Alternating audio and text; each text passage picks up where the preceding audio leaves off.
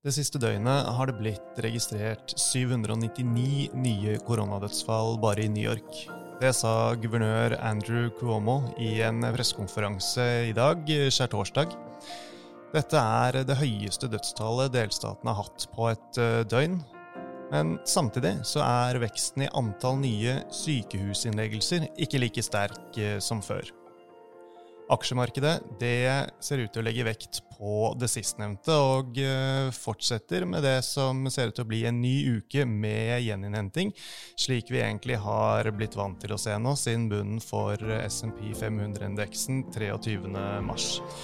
For femte helg på rad etter nedstengningen av Norge og store deler av Vesten oppsummerer vi hva som skjer i markedet og hvordan analytikerne i DNB Markets vurderer veien videre.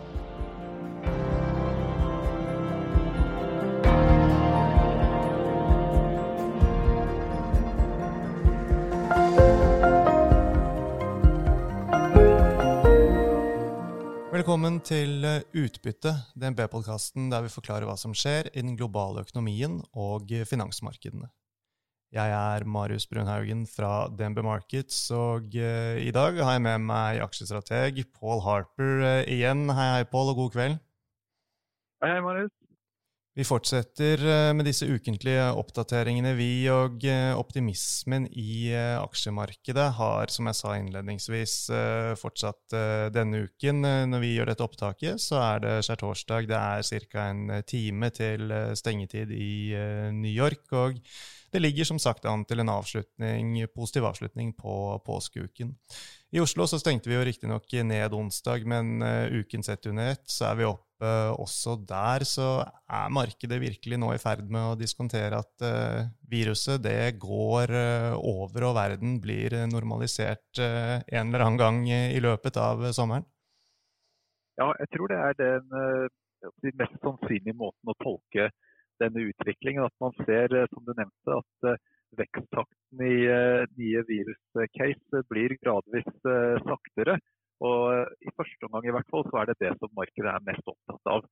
Så når vi ser litt lenger fremover, så tror jeg fokuset da kommer til å skifte over til hvordan økonomien kommer til å utvikle seg her, til hvilken grad det blir en V-bunn, eller om det blir mer uformet. Og for øyeblikket så er det alt for tidlig å egentlig vite hvilken vei det kommer til å gå, og antageligvis så må vi vente noen flere måneder egentlig før vi egentlig har noe ordentlig input på hvordan det kommer til å være. For det er åpenbart at det kommer til å være helt elendig i Q2 når det gjelder BNP-vekst. Mange forskjellige av de store amerikanske meglerhusene konkurrerer om hvem som kan ha det mest pessimistiske veksttallet for andre kvartal. Og så antar man at det kommer til å få en gjeninnhenting i andre halvdel av året. Men før vi kommer dit, så er det egentlig ren guesswork hva det ender opp med å være. Vi vet selvfølgelig at det blir dårlig til å begynne med, men hvor fort den gjeninnhentingen kommer, er det veldig vanskelig å si noe om enda. Ja, hvis vi går til det som har skjedd denne uken her, da, så noe av det mest interessante, det vil jeg si at kom i dag, og vi venter jo fortsatt på det ene av de to, nemlig den endelige OPEC-avgjørelsen. Vi skal komme litt tilbake til det senere i episoden, men det som kom tidligere i dag, altså skjærtorsdag fra Fed, det var at de kom med enda et nytt tiltak. Hva er det de kommer med nå, Paul? Ja, det er faktisk flere forskjellige ting de kommer med. Kanskje det som får mest oppmerksomhet er at nå har de også sagt at de skal begynne å kjøpe gjeld innenfor det man kaller high yield, eller også iblant kalt junk bonds. Og dette er en egentlig ganske stor endring, vil jeg si, selv om kanskje beløpene ikke blir samme størrelsesorden som vi har sett i noen av de andre pakkene. Men det er en ting å drive og kjøpe statsgjeld, som i teorien i hvert fall er risikofritt. Men når man begynner å kjøpe obligasjoner innenfor high yield, så begynner de å ta kredittrisiko i tillegg. Og det er noe som de tidligere har ikke vært i nærheten av å gjøre. De har riktig nok vært innenfor det de kaller investment grade, altså selskapet hvor kreditt agencies, eller rating agencies, da ser på det som en forholdsvis lav risiko at selskapet ikke betaler tilbake lånet.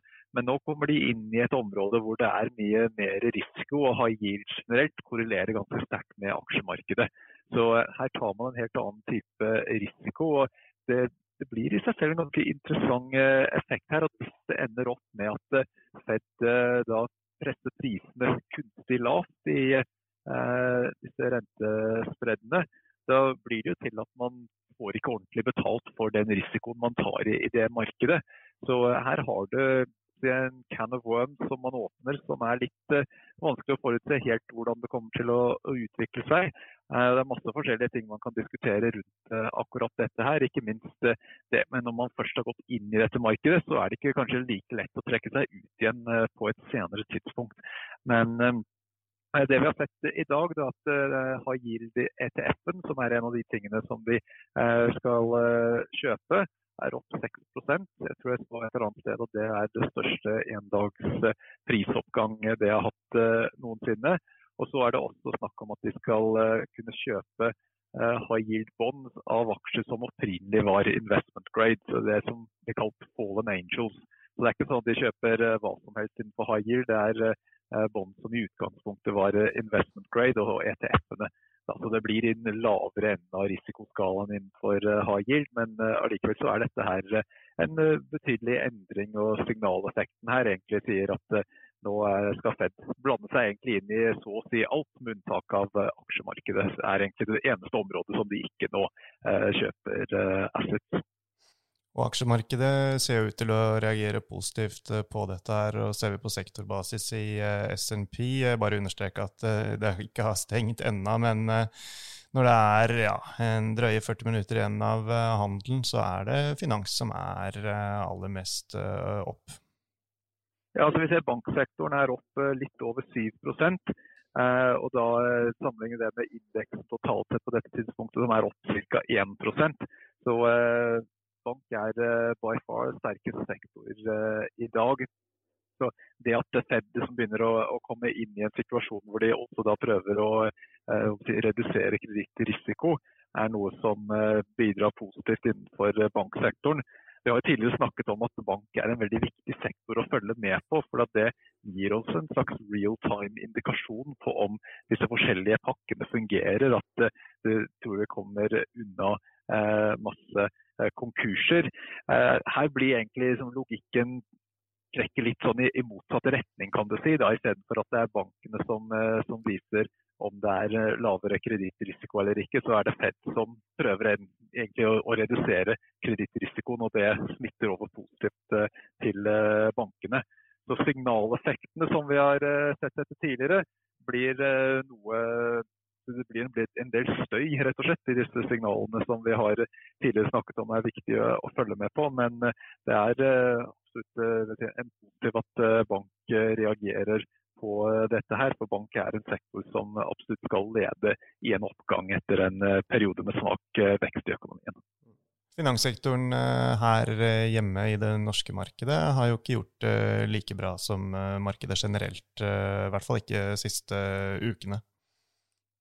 Ja, og det er også litt interessant, for det kan jo kanskje gi en viss indikasjon på at det er nettopp det Fed gjør som det er grunnen til at banksektoren gjør det bra i USA, og at i Norge så er man kanskje litt mer bekymret for om disse pakkene kommer til å fungere like godt som man håper. Så kan vi også si at utlendingene ser iblant på Norsk Bank som et slags oljeprisspill.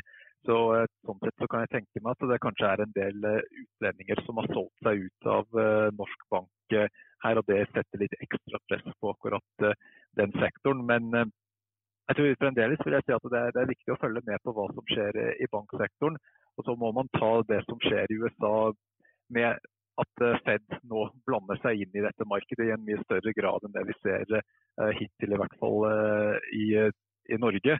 Så sånn sett så blir de signalene, man må tolke de litt mer forsiktig enn tidligere.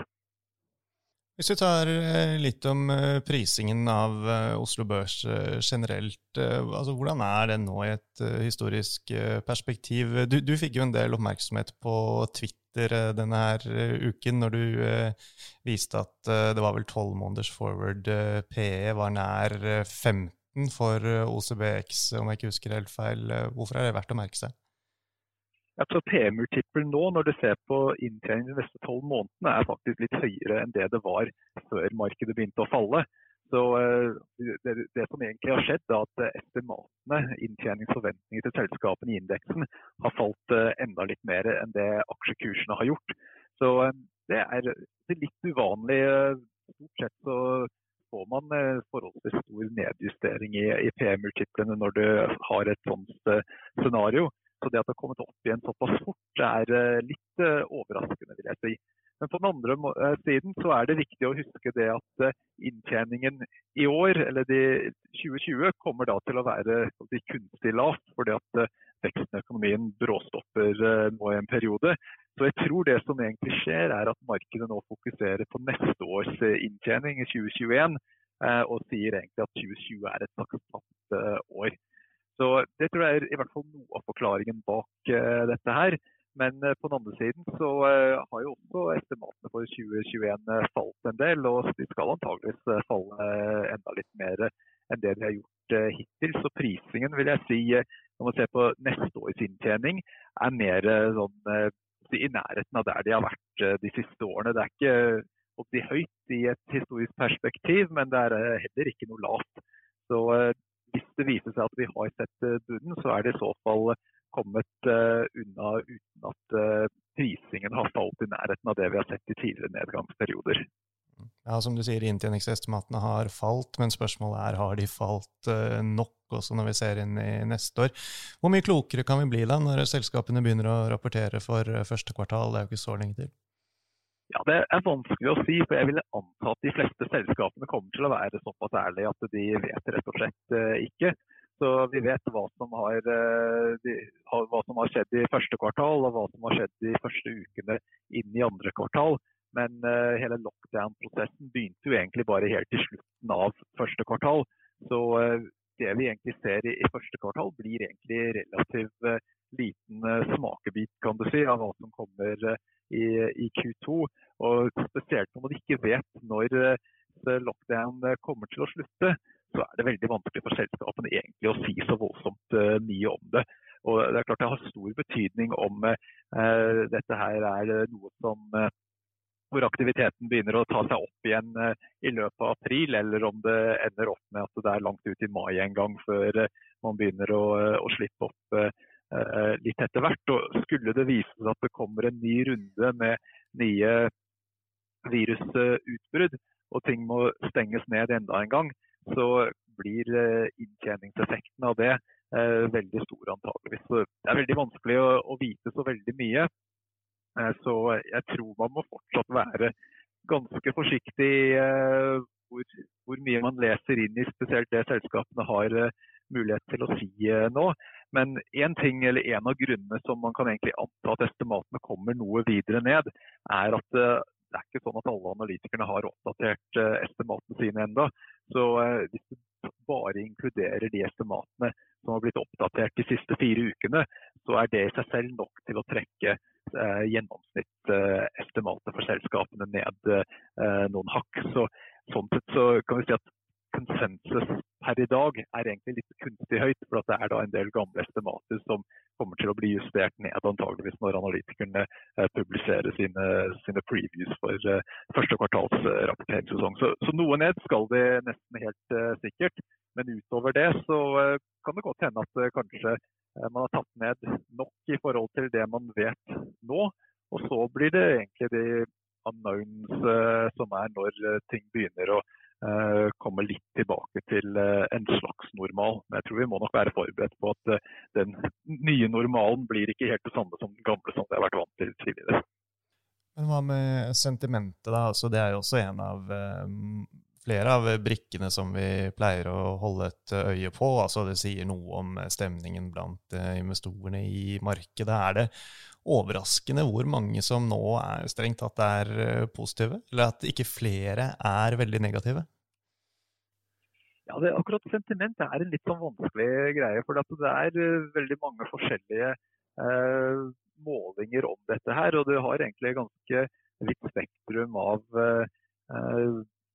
svar på disse, så enkelte av disse surveyene, det noen av de som pleier å endre seg relativt sakte, og de har ikke egentlig, de var i megabull for noen uker siden, og de har blitt litt mindre bull, men fremdeles relativt positivt. Og så var det jo andre som endret seg veldig fort, som var ekstremt bearish for noen uker siden, og nå begynner de gradvis å bli litt mer positivt. Så det i det hele tatt litt vanskelig egentlig å få et ordentlig slags bilde av hvor sentiment Jeg har inntrykk at det ganske mange som forventer at vi skal ha en ny dipp ned, men på den andre siden så tror jeg det også det voksne antall som begynner å kanskje tro at vi har sett bunnen, og de vil ikke gå glipp av oppgangen. Så i det hele tatt, så jeg tror ikke vi egentlig helt var like pessimistisk som vi var på bunnen i finanskrisen, som hadde gitt et mye tydeligere kjøpssignal enn det vi fikk for noen uker siden. Men på den andre siden så har det til en viss grad egentlig hvem du spør som bestemmer hva svaret Det ikke helt entydig hverken den ene veien eller den andre.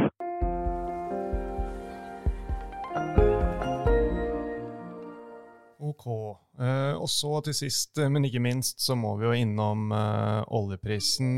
Det har enda ikke kommet noe endelig fra OPEC og møtet når vi spiller inn dette her. Det har blitt meldt om at det skal ha vært litt gnisninger i forhandlingene, men at partene nærmer seg en enighet, men bare understreke at ingenting blitt bekreftet, og vi vet heller ikke noe om sånne detaljer på størrelse og fordeling og lengde. Men noe vet vi, Pål. Ja, så vi har noen overskrifter her, hvor de sier at det en tentativ avtale om å kutte 10 millioner fat per dag. Og som du sier, så det ikke dette noe mer bekreftet enn at det en tentativ avtale.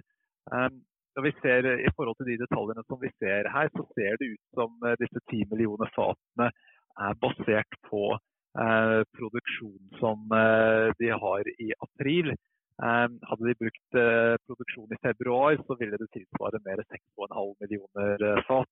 Så man må huske det at det har vært en opptrapping i produksjonen nå de siste ukene, så det gjør at det i det hele tatt litt uklart når de snakker om et kutt av hva de egentlig mener startpunktet var.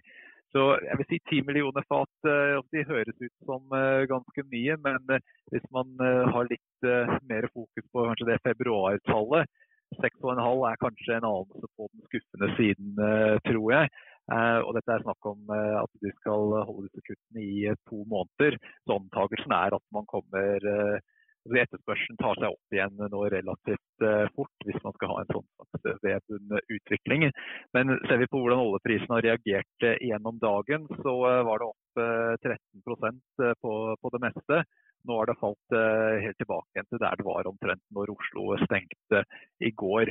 Og ser vi på utvikling i Equinor i USA, de har en notering der også, så det omtrent der det stengte i Oslo i går. Så sektoren totalt sett, som vi nevnte, litt i minus utover dagen her. Men det virker som markedet hadde forventet noe mer, og at det kanskje blir tolket som litt på den skuffende siden, da at størrelsen på kuttet basert på et lavere tall enn det de produserer for øyeblikket. Yes, vi får ta detaljene etter hvert som de kommer, men det blir ikke i denne episoden. Hvis vi skal avslutte litt som vi startet, da altså markedet generelt. Vi har jo sett dette her før. Det faller kraftig initielt, og så henter det seg inn igjen til en viss grad. Men så faller det til nye bunner når omfanget av de økonomiske skadene blir klarere, som vi for eksempel så under finanskrisen. Er det noe som taler for at det ikke blir slik denne gangen også? Altså at vi ikke skal teste en ny bunn, men at markedet fortsetter opp, og at vi får en skikkelig ved? Altså, jeg tror en ting som annerledes denne gangen enn det vi har sett, eller det vi så både i finanskrisen og tidligere resesjoner, at denne gangen så har det vært mye tydeligere hva som skjer. For vanligvis så det sånn at resesjoner finner man får det egentlig ikke bekreftet når de begynner, før en god stund etterpå.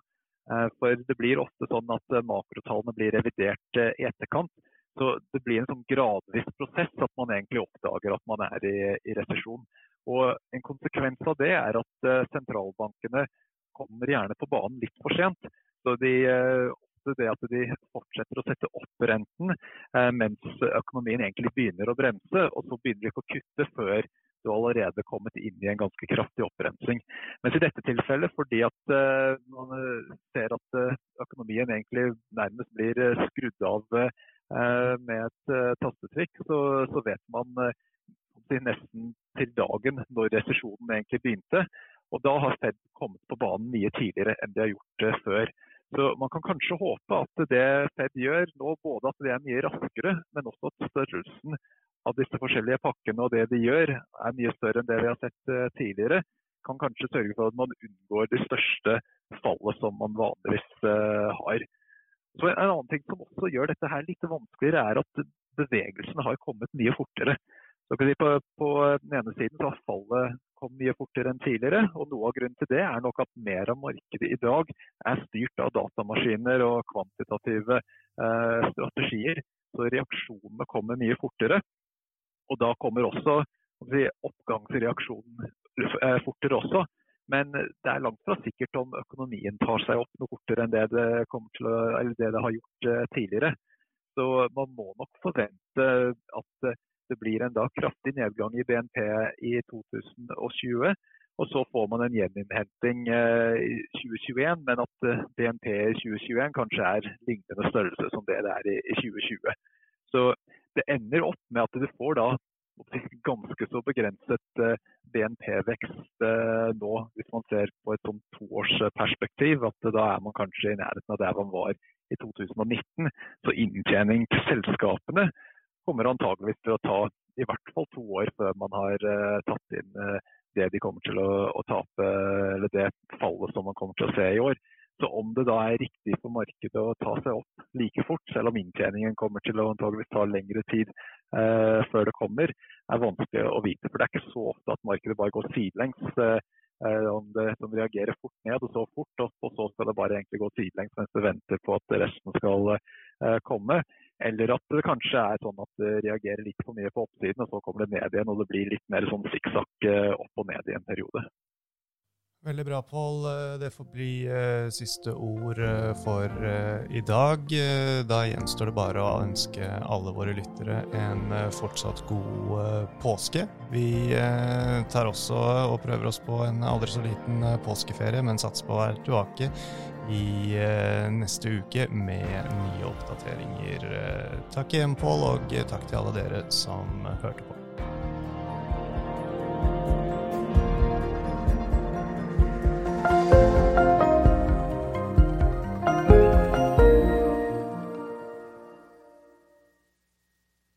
Denne podcasten og dets innhold skal anses som markedsføringsmateriell fra DNB og må ikke oppfattes som investeringsanbefaling eller som investeringsanalyse.